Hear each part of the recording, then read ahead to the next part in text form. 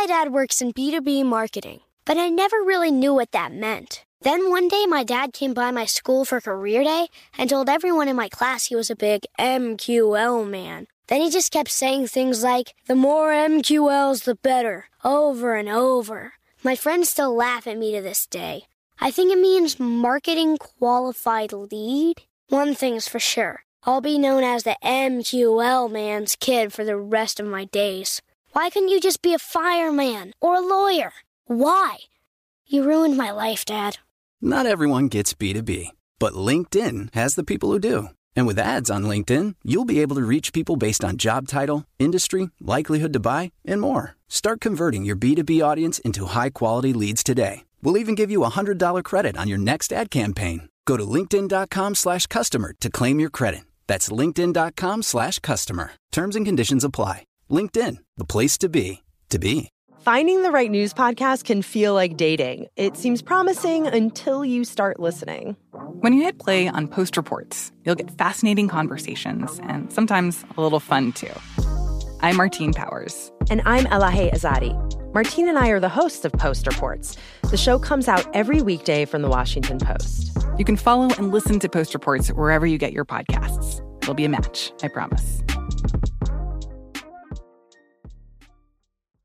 What's up? This your boy Lil Duval, and check out my podcast, Conversations with Unc, on the Black Effect Podcast Network. Each and every Tuesday, Conversations with Unc podcast feature casuals and in-depth talk about ebbs and flows of life and the pursuit of happiness. Unlike my work on stage, I tap into a more serious and sensitive side to give life advice and simply offer words of encouragement, yet remind folks to never forget to laugh. Every Tuesday, listen to Conversations with Unc, hosted by Lil Duval on the Black Effect Podcast Network, iHeartRadio app, or wherever you get your podcasts. Presented by AT&T. Connecting changes everything. This is your moment, your time to shine, your comeback.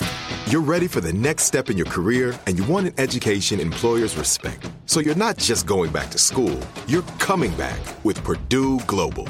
Backed by Purdue University, one of the nation's most respected public universities, Purdue Global is built for people who bring their life experience into the online classroom. Purdue Global, Purdue's online university for working adults. Start your comeback today at purdueglobal.edu. Hi, I'm Sam Edis. And I'm Amy Nelson. Welcome to What's Her Story with Sam and Amy. This is a show about the world's most remarkable women, their professional and personal journeys. Together, we'll hear from gold medalists, best-selling authors, and leaders of the world's most iconic brands. Today, we have Kat Cole on the show. She's spent decades as an executive leader at international brands like Cinnabon, Focus Brands, and Hooters, where she stepped into an executive role in her early 20s. I first met Kat years ago at the Forbes Women's Leadership Conference, and I was blown away by her, both by her experience and her confidence.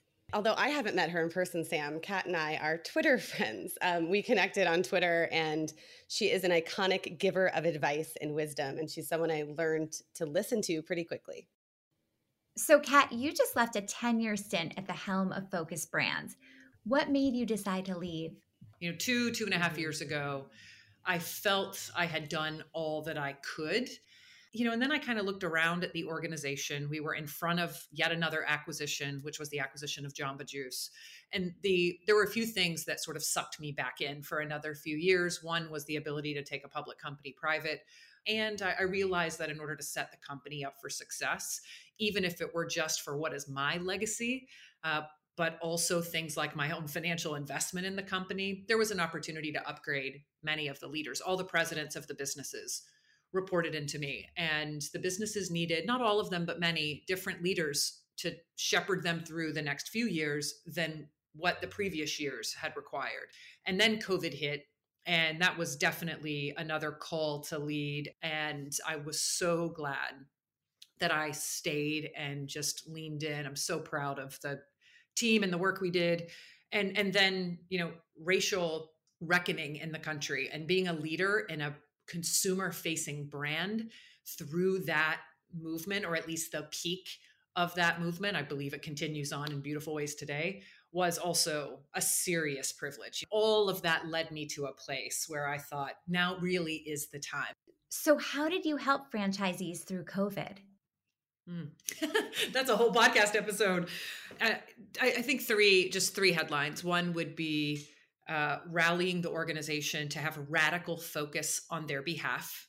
When things are chaotic, we seek more than positivity is stability and clarity. And so we just got clear. We were only focused on two things. We were not going to talk about anything if it didn't fit under one or both of these buckets. And that was conservation of cash and protection of people. That was it. That laser focus was liberating. It's like freedom within the framework. And so that gave people calm. It made them feel that there's someone at the steering wheel. The second was highly frequent communication, just staying in touch. You're not alone. What's going on with you? Here's what we are seeing. What are you hearing? Here's what I'm hearing. Here's what you should. So that when things are changing so much, just multiple times a day, touching base. And then the third was rallying around those 2 points of focus and really helping them figure out how to conserve cash. We reduced or completely got rid of royalties and advertising fund and any of their obligations to us.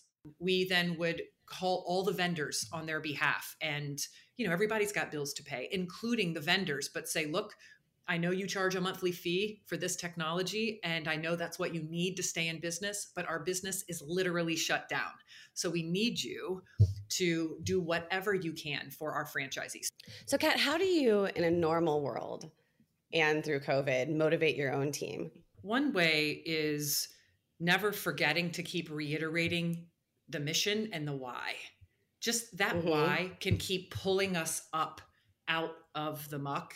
The second is a regular muscle of iteration around talent. I can't be in the room all the time and shouldn't be. And the leaders that are fit for tomorrow may or may not be the leaders that are there today. And especially if a company is in high growth, some people on the team absolutely have potential to grow and fill many future levels, but sometimes they don't have the ability to do that fast enough for what the organization needs. And I have those conversations of advising founders of high growth, especially in the technology sector, where it's just, crazy exponential growth, where they're having to sit down and have conversations with team members that have been with them since day one to explain why they're not the person that is going to get that next role, but yet try to do a good job to help them understand what their future is and why, to keep them engaged and keep the culture really strong. And other times the right thing to do is to put that person that isn't ready, but has so many other things, to give them that opportunity. And then sometimes to help people find their way out. So I want to take you back to the mid-1990s. You're 17 years old. You take on a third part-time job at Hooters. How did that job impact the course of your life? Radically would be an understatement. No hyperbole. I thought it was just like what that is for most people. It's a waitress gig. I'm saving money. I'm paying my way through school. It's nights and weekends. That's it. That's really all it was. And in less than a year, I was helping to support locations outside of my home location. I had worked every job in the restaurant. I'd been a cook, I'd been a bartender, I'd been a manager. It became so much more, even before it became this, where the international part of the story begins. I was putting myself through school, getting a computer sciences and electrical engineering degree. I had total plans to go on to law school and these grand visions for myself that were close to polar opposite of what I ended up doing. And I was really good at it with less effort than others. And then that collided with the company happening to be in a crazy growth stage and needing existing team members who knew a lot about the business to take on a great deal of responsibility by helping to, plant flags to launch the brand in other countries around the world. And so when I was 19, I was asked to go open the first ever Hooters franchise in Australia. I'd never been on a plane. I did not have a passport. I'd only been out of Florida a couple of times in my life. I was a small town girl. Jacksonville is a big spread out city, but anybody who's been there knows it's basically a collection of small towns. And so I went to Sydney, and it was so cool, as you can imagine. I was 19, a Hooters girl, divorced parents, like no one of any fancy career to speak of. I don't know how many people in my family actually had ever even been on airplanes. It felt cool, but it felt like a one-time thing. And then I was asked to go to Mexico and launch the franchise there. And then I was asked to go to Argentina and launch the franchise in South America. And before I knew it, I was no longer a member of the team. I was running the team, showing up early, getting the groundwork laid, setting the franchises up, the supply chain, the media, the hiring, and then getting it open. So I was running them, and I was failing college because I was never there. So when I was 20, I dropped out. I say I dropped out. I was failing. I chose to not improve that condition. So I dropped out. How did you catch their eye? I mean, you have all these peers. You're the youngest one there. What was it that made them say, you, Kat Cole, we want you to go to Australia and open this restaurant? Yeah. I mean, it was a team. There were others that were chosen, but it was 10 out of the whole country. And so there were a few things. One was that I knew all the jobs. And so if you're going to send someone far away to help with the business, it's pretty efficient to have people know multiple roles. And so I do think the fact that I had, by happenstance, just to be helpful when somebody quit or needed to leave their shift early, that's how it all happened. I wasn't trying to assemble a resume of like restaurant jobs. It's just the bartender needed to go home to take care of her kid, and the cook got mad and quit, or he got fired by the manager because he was smoking pot out back, whatever it was. And I'm like, yeah, I'll fry chicken wings, or yeah, I'll shut down the bar. Yeah. And it was all good for me because it was more money, more hours. Yeah. It was helping me pay for college. And I was super curious to see if I could figure it out. Plus I've always been a really helpful person. So that's one way. The other was I was very good with my peers. I volunteered to be a trainer. Back in the day when we used to go to restaurants and sit down, and sometimes the server would come over with somebody trailing behind them like a shadow. Ultimately, I didn't get the phone call. The corporate office doesn't have hourly employees' phone numbers. They called the store and said, who are your best employees? Who would you recommend?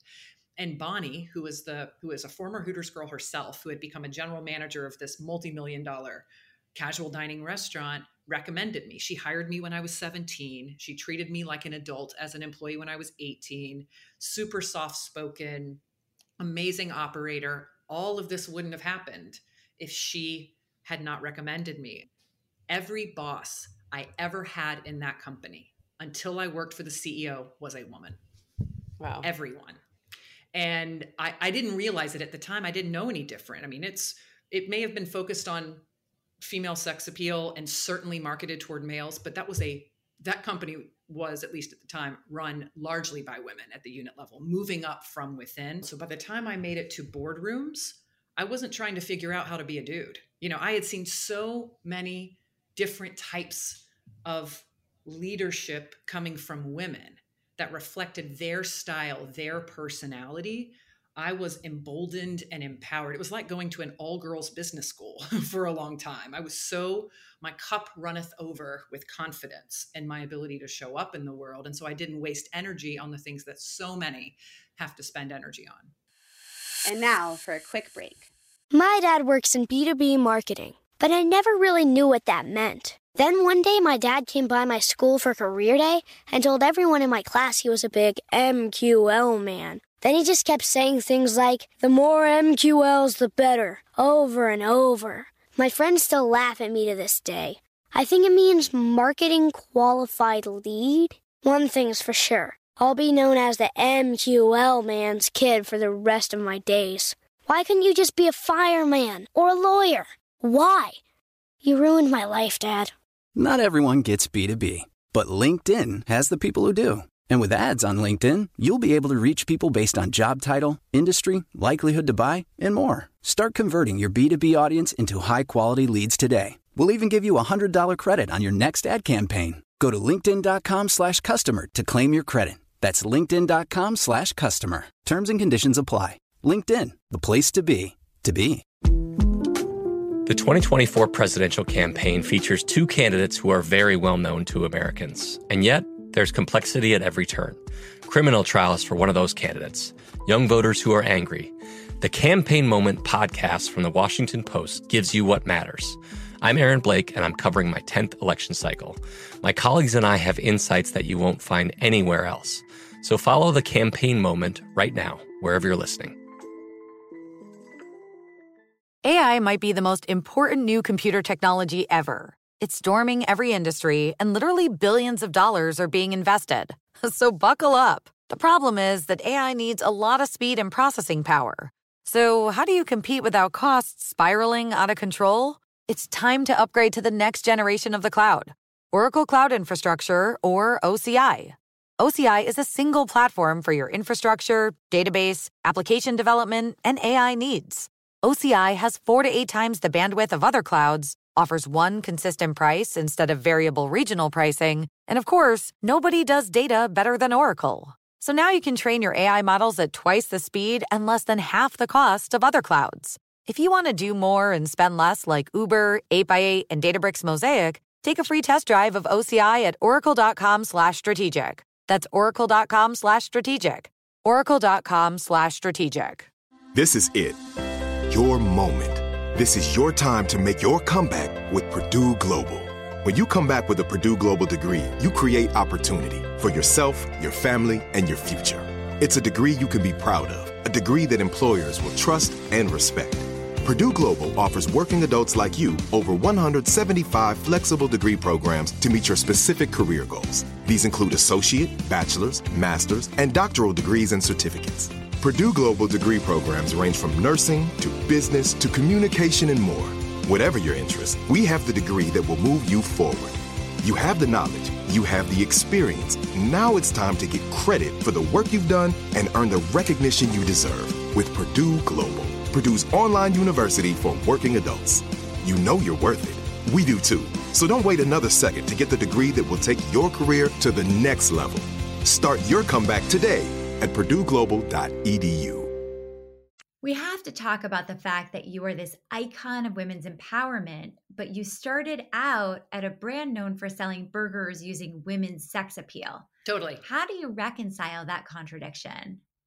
Yeah, candidly, when I was 19 years old, there was no conflict. I was having a great time. We were treated with respect. People who were in the restaurant wanted to be there. I wasn't confronted with the very real social consequences and conflict that I would later confront as an executive.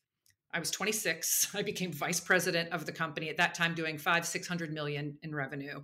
And I remember going to a few women's conferences. When I showed up and gave them my business card and it had this owl on it, I could set my watch by the reaction, like 3, 2, 1. Oh. It was when, to your point, I started leading women's organizations, championing women's efforts that were largely connected to the restaurant industry, of which Hooters was a participant or member, that I really started to feel that conflict.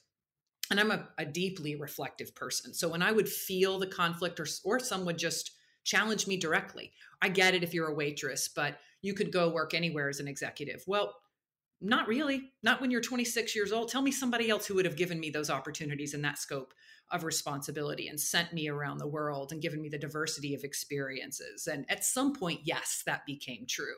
And eventually, I asked myself, because I was challenged by someone when we opened Hooters in Salt Lake City, Utah. And I was challenged on a radio interview by someone who said, how dare you? You're a hypocrite. You are exploiting women. And I thought about it because I had advice from a mentor in Argentina who he said, anytime you're criticized, assume first it's correct and then feel your reaction to it. If your reaction is visceral, then it's still no, you can at least then shift to not debating the what and focusing on the why. But if you consider it and you think there's little of this that's true, but maybe there's some of it that's true, then it will keep me from putting my foot in my mouth. And I can acknowledge that there's a legitimate challenge there. And that's what I did in that case. I thought, there is some conflict here. And I'm comfortable with acknowledging that. However, even then I thought, my pride in what I know we've built internally, like more education for more women, like impact scholarships and funding than any other retail company had done up to that point, that were retail companies that were far larger than us. All of the health and awareness and things we did for women, and me being one example of many, all the women who moved up into these leadership positions. I had so much of that information that my pride in how we did what we did and my gratitude for everything I had received outweighed the concern I had over the conflict. Okay, so it sounds like an evolution. I mean, perhaps if you'd been offered the position at age 35, you might have taken a different path. But at that point, it was your way out. Maybe, I don't know. I think I had those moments of revelation where I recognized the conflict and constantly reflected, how does this sit with me? Does it align with my values? How and where should I be spending my time and energy? What are my options? That opening of optionality. And eventually, just the right thing came along, and it happened to coincide with these feelings of, there is something more. I don't want my whole story to be Hooters. I'm ready to move on and create a different chapter. You have an incredible work ethic. Like, why did you have 3 jobs when you were 17? Well, the first job, they layered. The first job was cleaning. I just didn't know how to quit at that point, I think. It's a skill. We should talk about that. Yes. So the first job was cleaning gym equipment. And that was because we were poor and I needed a membership at a gym for my track and cheerleading. I couldn't afford the gym membership. I had shifts. I had to go clean the equipment, and then I got a free membership and I could go work out. So I kept doing that through my sophomore to freshman, all the way through being a senior. In 10th grade, I layered on being a salesperson at a women's clothing store in the mall, because that allowed me to make money, and I needed money for a car and insurance. And I got also a 50% discount on clothes. And then I was recruited to go work at Hooters. But I needed the discount on clothes, and I was very good at it. I made top tier commissions because I would always surpass my minimum sales amount when I was 16 and 17. And I loved it. Eventually, when I layered in being a hostess, I started being late for the jobs because I would layer them on top of each other and then couldn't make it from one to the other. And Bonnie, the general manager I talked about who hired me, sat me down when I was 18, first person ever to just treat me like a legitimate adult, and outside of my mom. And she sat me down and she said, look, I love you. You're great with people. You're awesome with your peers, but we have a job to do and you're late 2 out of 4 days.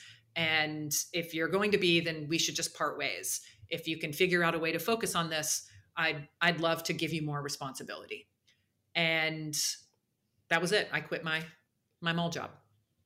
So your mom has always been a pivotal figure in your life. Mm-hmm. Talk to us about what happened when you were 9 years old and how that changed everything. Yeah, when I was 9, my mom came to me and said, that's it. I'm done. We're leaving. And what she meant was we were leaving my dad. My dad was an alcoholic, super sweet man, but never home. I was in car accidents with him, cheating, the fighting, all of that. And here my mom is with 3 young girls at the time, 3, 6, and 9, and doing it all on her own for years. This went on for years. All sides of the family were very poor, except my dad had a fancy job. We had a middle-class lifestyle in those early days. And all the people on other sides of the family would say, you're so lucky to have a house. You're so lucky to have 2 cars. Dealing with the alcoholism and all the stuff that comes with it is a small trade-off. It was easy for people to say that from the outside. And they convinced her, she allowed herself to reinforce the comfort of economic security in exchange for what was becoming a compromise of our safety. And eventually it happened just one day too many. It wasn't some catastrophic thing. When she told me that we were leaving, I did not cry and I did not get upset. I looked at her at the age of 9 and said, what took you so long? And I can only imagine what that was like for her to receive. People who are close to the action. In business, it's the transaction. In this case, it's the little girl who was in car accidents crying in her room because the parents are fighting. The people who are closest to the action know what the right thing to do is long before the leader does. But the issue is people close to the action don't have the language to articulate the problem or the solution, and they don't have the authority to do anything about it, at least at scale. Sometimes the very reinforcement you need, or the detail or the inspiration or the motivation to make that tough call is right under your nose, but you've just got to stay close to it. And so that inspired me. I became obsessed with the truth. Not like lies versus truth, but true truth, like people's lived experiences. when I was a head of the training department at Hooters, we would have these workshops where managers and franchisees would come in to learn how to run a restaurant. And on the break, I would sit in the bathroom stall after I was done using the restroom, just so I could hear what of course, it was only the women at the time. This was before all gender bathrooms. I would hear their perspectives, and one would complain about the snacks. So I would change the snacks. They would say the music sucks on the breaks. I would change the music. They would talk about somebody in the class that was distracting them. So I would on my own pay attention in the next session and then address it on my own, like never using what I heard for evil, only for good. It was just like, I just want to know because they were more important than me. Like my true north was their experience. And if that's true, then I can remove the ego from whatever I hear and just like get better and better and better and better. When I take over businesses, I go straight to the employees. I work with them. I ride in trucks. I talk to them, to customers, that applying it very literally, being close to the action and the transaction helps me figure out my compass and my roadmap for the organization more quickly than most leaders. So you arrived at Cinnabon, and obviously going into a new culture is very hard. What was that transition for you like as a leader, and how did you get everyone to follow you where you wanted to take everything? I mean, it was, it's a mall and airport based brand, or was in the heart of the recession. So sales were in the toilet. Sales were far worse then than they have been now through COVID. I mean, there's just no traffic. And the franchisees were tired, most of them mom and pop operators, as I mentioned. And I diagnosed pretty quickly the illness that was plaguing the company, other than the recession, was a deficit of belief. And so I recognized that had the business been stronger going into the recession, better technological investment, keeping up with the brick and mortar, selecting better franchisees, holding, all the things you're supposed to do just because it's good business. If that had been going on, the brand would have weathered the recession far better. So it wasn't good going into the recession, even though the sales were decent. Sales can hide a lot. Sales can be there for other reasons. Franchisees were jacking up prices. They were doing things that made it look good enough. And then when the tide receded, there was a demand shock. It's like, oh, our prices are too high. We don't have good managers. Our buildings are old. It just reveals all of this. So I often joke that the private equity firm took a chance on someone so young because they're like, she can't make it worse. Give her a shot. So there were a few things that I did. One is because the diagnosis was a deficit of belief, I needed to lead with belief. And my belief was genuine. It's a delicious freaking product. Like, it's amazing. So many businesses have to market their way out of an average product. This was a delicious, world-class, insane, not to ever be duplicated baked good. So amazing. And that recipe never changed. So it was always this amazing thing that could and should be celebrated. So I just have to pipe in and ask how many Cinnabons you ate regularly while you were at the company. Was it like every day or? Multiple times a day, because when I'm visiting these restaurants, I'm not going to be the asshole leader that shows up and is like, I'm not going to eat that. I want to eat what you made. I want to taste it. I want to tell you. And I've got a super sweet tooth. The people I would tour restaurants with, the other more seasoned executives that are more of the typical age of people in these roles, were like, you are going to keel over if you keep eating like that. I'm like, it's fine. It's fine. It's fine. But then I would go eat egg whites for dinner, balance. And so, I believed. I went on television and said, this is $1 billion brand. It is, and it was, but no one was telling the story that way. And I used what the media wanted. The media wanted to talk about me being a Hooters girl. They didn't want to talk about Cinnabon. And so I was like, all right, at first I didn't love it, because that's not the company I was with anymore. Mm-hmm. Then I realized this is the only thing that's opening the door to national media. So I don't care why the door opens. I'm going to walk through it, but I'm going to find a way to talk about Cinnabon. And it took probably no more than 90 days, maybe 4 months, for the conversations to be like 50% being female and a Hooters girl and so young, and then wedging in Cinnabon wherever I could. By the end of a quarter, it was 70, 80% Cinnabon. And then my backstory became a footnote. So I was incredibly proud of myself for using what I brought to the table as a person, as a wedge in the door, to then open it to shine light on the brand, which helped us recruit talent and recruit franchisees, and it drove sales. And then I did Undercover Boss. What was that like? Which is super risky, by the way, because you have no editorial control. It was awesome, but you film for 15 days and it gets edited down to 42 minutes. There is a lot left on the cutting room floor. It's real. It's not scripted, but it is highly edited, and you don't have any control and no preview of what it ends up being. So it was a personal risk for me that paid off big time for the brand. So how did it pay off for the brand? Literally sales. I mean, like the awareness, every time it would air, people were going to the locations in the malls. I saw you guys on Undercover Boss, and the employees, the coolest part was the employees were like, our episode's on. My mom saw our episode. You know, it was so, I mean, Undercover Boss is profiling the boss, but so much of the heart of it is the employees, you know, are the employees that are profiled. And now for a quick break. The 2024 presidential campaign features two candidates who are very well known to Americans. And yet, there's complexity at every turn. Criminal trials for one of those candidates. Young voters who are angry. The Campaign Moment podcast from the Washington Post gives you what matters. I'm Aaron Blake, and I'm covering my 10th election cycle. My colleagues and I have insights that you won't find anywhere else. So follow the Campaign Moment right now, wherever you're listening. This is it. Your moment. This is your time to make your comeback with Purdue Global. When you come back with a Purdue Global degree, you create opportunity for yourself, your family, and your future. It's a degree you can be proud of, a degree that employers will trust and respect. Purdue Global offers working adults like you over 175 flexible degree programs to meet your specific career goals. These include associate, bachelor's, master's, and doctoral degrees and certificates.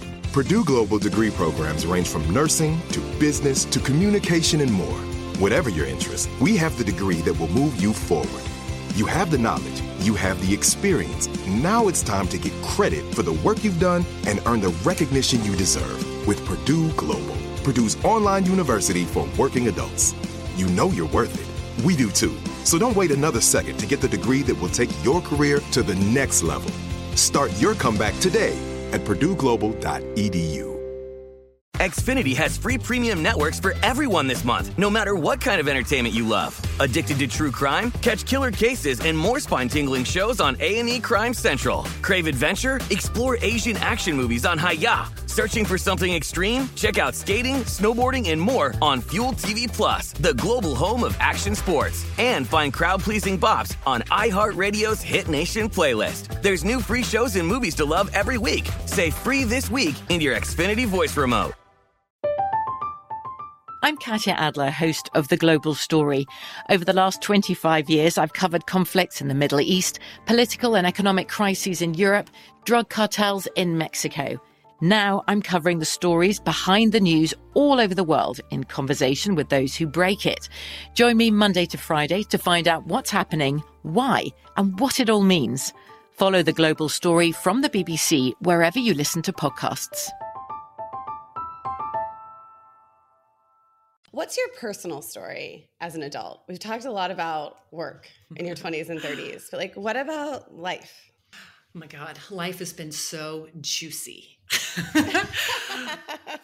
I'm 42 now. I met my husband 5.5 years ago, and I'd been in an 11-year relationship before that. And then traveled around the world as a 19 and 20-year-old. So my life was very, very juicy. It was awesome. I mean, I have lived such a full life personal, like so many all-nighters, I can't even tell you. And I'm just really proud of that. I'm proud that I had fun. I'm proud that I partied. I'm glad I met amazing men and women around the world, like just so awesome. And I had several years, which people don't talk about a lot, where I was dedicated personally to humanitarian work all around the world, but in particular in Eastern Africa. I was in Rwanda and Ethiopia multiple times a year for years, mentoring women, doing work in village transformation. I think the last 5 years are particularly important because they really are the season I'm still in personally. I met my husband. I had been out of my long-term relationship for 6 months. He had been out of a long-term relationship for about a year. Neither of us were looking. I was like, I'm going to have a lover on every continent and I am going to be so fabulous. And it may be a man, it may be a woman, who knows? Like, this is going to be amazing. You know, I just was so full of life and the openness to whatever love or family may be, like recreate it from scratch. Then I met my husband at an event for socially minded business people, and we had a one-night stand. So we thought, and 2 months later, we were proposing to each other within 2 to 3 weeks. And 2 months later, he left to go row across the Atlantic Ocean in a rowboat. He's an ultra endurance athlete and ocean rower. And I'd never even heard of that. I'm like, he came back from the row, 45 days at sea, crossing the Atlantic. And a few months later, we tattooed our rings. We got married at Burning Man that year, not even a year after we had met, made a baby in Africa on a belated honeymoon over the holidays. And now we have our son, Ocean, who's a little over 3, and our daughter, Arrow, who's 16 months. And all in between there, just lots of life, miscarriages, several. Health scares, unexpected surgeries, activism in my city, my amazing city of Atlanta, my husband moving here from New York, him changing jobs in the tech industry and recreating his whole professional path, just life. My mom having breast cancer, and now 5 years past it, just so much personal life, lots and lots of life, all packed into 5 years. Let's begin the lightning round. What book are you reading? I am rereading It's About Damn Time. What's your morning routine? Wake up before my husband, usually. Coffee, French press, Ethiopian coffee only. Quiet, little bit of writing. Babies wake up around between 6:30, 6:45. Get both babies. Husband wakes up. After that, morning is protected for family time until my toddler goes to school. No exercise. What is your favorite TV show? Whatever my husband's watching. I'm not a big TV person, but it's an opportunity for us to just have neutral brain time together. We just rewatched Game of Thrones. Who leaves you starstruck? Behind the scenes workers. Like I will never not be in awe of people who are just like grinding it out. When we were traveling a lot, every airport worker pulling bags, working the gate, I would go out of my way to say, thank you so much. If they're cleaning the bathroom, thank you so much for your service. I'm so grateful for a clean bathroom. Okay, our colleague Lou Burns has been listening. He offers our male perspective and always comes in with our final question. Lou, what's up? Hi, Kat. Hi. The way you make people feel, I bet is extraordinary. Thank you. But it all comes back to that one person who believed in you and who didn't shortchange you, who when they had the opportunity to lift somebody up, they said, Kat Cole. So my question is, have you been somebody else's Bonnie? Man, I sure hope so. I mean, yes, many, many, many. And what I find is that I'm someone else's Bonnie to people who aren't necessarily in the place to believe in themselves and say yes in the way that I was. And on one hand, that breaks my heart a little bit. And on the other hand, I'm like, you're exactly the right person for me to have this conversation with, or to say, why don't you try this? And here's what you should think about. And don't respond to me with the list of things you don't have or aren't good at. Reframe it and say, this is what I'll need to be successful. Are you willing to give that to me? And that I know, and I hope I continue, that is that I can put energy around that community, not the people who are already willing to say yes, because with all the tools and all the things out here, I find that more and more people are kind of finding their way, or they're building their own tables, which is beautiful, but rather helping people see that they are capable of far more than they know, and giving them just a little bit of a technique to help them step into their own light. Wow. Hey, does Bonnie get a Christmas card? Bonnie gets a phone call. What's Bonnie doing today? Bonnie's in Atlanta. She's continued to be an executive in the restaurant industry over the years. There's another woman named Kimmy, who was my first vice president at Hooters, who, a story for another day. I had an eating disorder for a period of time when I was in my early 20s, and they noticed and sat me down and got help. And they caught it so quickly because we were so close that, unlike many who battle that, whether it's body dysmorphia or bulimia or anorexia, we caught it early enough. And I was confronted with what would be the impact and was able to come out of that dysfunction for me in a relatively quick time frame over a matter of months. And that's something people typically battle for a lifetime. You know, these women who had the courage and the confidence to lead, but the humility and the curiosity to care and be deeply involved, they are primers for leadership to me. So to your question, I try to pay that forward by being that, at least that, to others. There are so many things in this interview that struck me. I can't wait to be a listener just so I can actually take notes. One thing was that when she said, when you hear criticism, it's important not just to be defensive, but to think there might be a germ of truth in that criticism and how can I improve? I liked that one. It was a lesson for me too. But for me, the biggest takeaway was the statement that she made that the people closest to the action know what to do long before the leaders do. And I loved that. And she followed it up by saying it's really hard to get the people closest to the action to trust the leaders enough to tell them and think there'll be results. So that just led me down this path of thinking, how, as you're building your startup with Park Place Payments or the Riveter, do we create a culture where that's what's happening, where the people close to the action trust us enough to tell us, to help us get to the other side more quickly. And those two things are combined, right? Because if you're a leader who can't take criticism, then people are afraid to share the truth with you. So there is a connection between those two pieces of advice. I also loved hearing about Bonnie and what she did when Kat was 17 and she sat her down and said, unless you take this seriously and show up on time, you can't stay in this job. I love how candid she was, but also strong. I mean, and caring, right? I mean, she that's a sign of a great leader. She was amazing. And I know we talked about Bonnie a lot, but to me, so I had that boss when I was 21. I was working at the Carter Center in Atlanta, and my boss, Laura Newman, who I actually talked to on the phone this week, I showed up late for work my third week. And she said to me, we take work very seriously here, so you need to come on time. She once sent me home because my skirt was too short, and she was right because I was a senior in college. And then the last thing she said to me is I messed up once, and she said, you're going to mess up all the time in your career. Just own it, apologize, and figure out how not to make the same mistake again. And after that, I was never afraid to own my mistakes. And you can get so much further, so much faster. I think that's such a great lesson. We all screw up, right? So you say, I'm sorry. And there's no one who's going to be upset with you if you own your mistake and apologize. But as soon as you're defensive, back to defensiveness again, it's really hard to learn. Yep. So you don't want to be that defensive person that no one can criticize or give really good feedback to. Agreed. Thanks for listening to What's Her Story with Sam and Amy.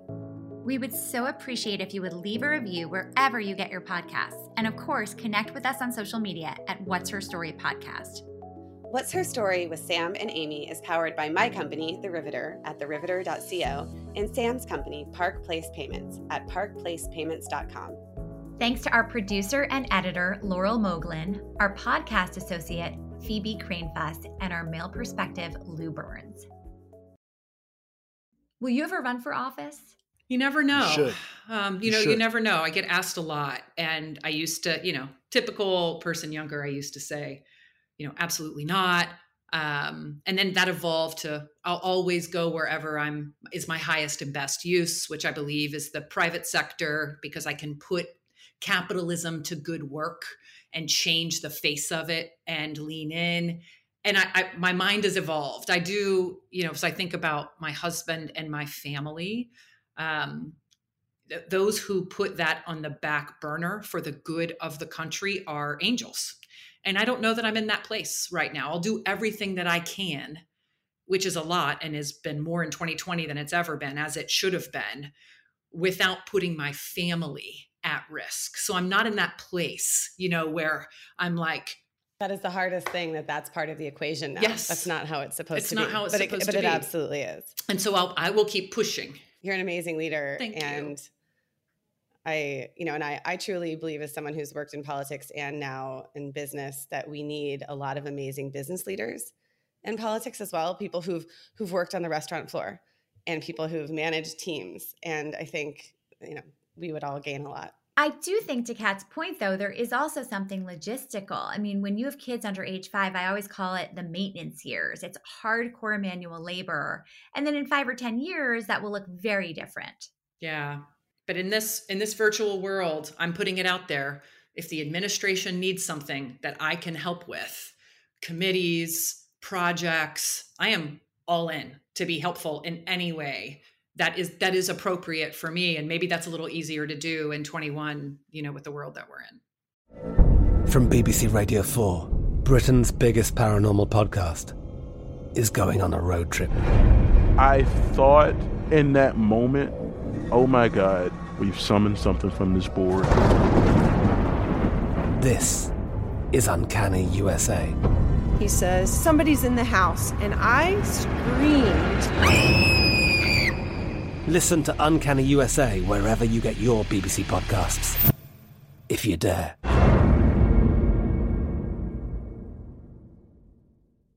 Xfinity has free premium networks for everyone this month, no matter what kind of entertainment you love. Addicted to true crime? Catch killer cases and more spine-tingling shows on A&E Crime Central. Crave adventure? Explore Asian action movies on Hi-YAH. Searching for something extreme? Check out skating, snowboarding, and more on Fuel TV Plus, the global home of action sports. And find crowd-pleasing bops on iHeartRadio's Hit Nation playlist. There's new free shows and movies to love every week. Say free this week in your Xfinity voice remote.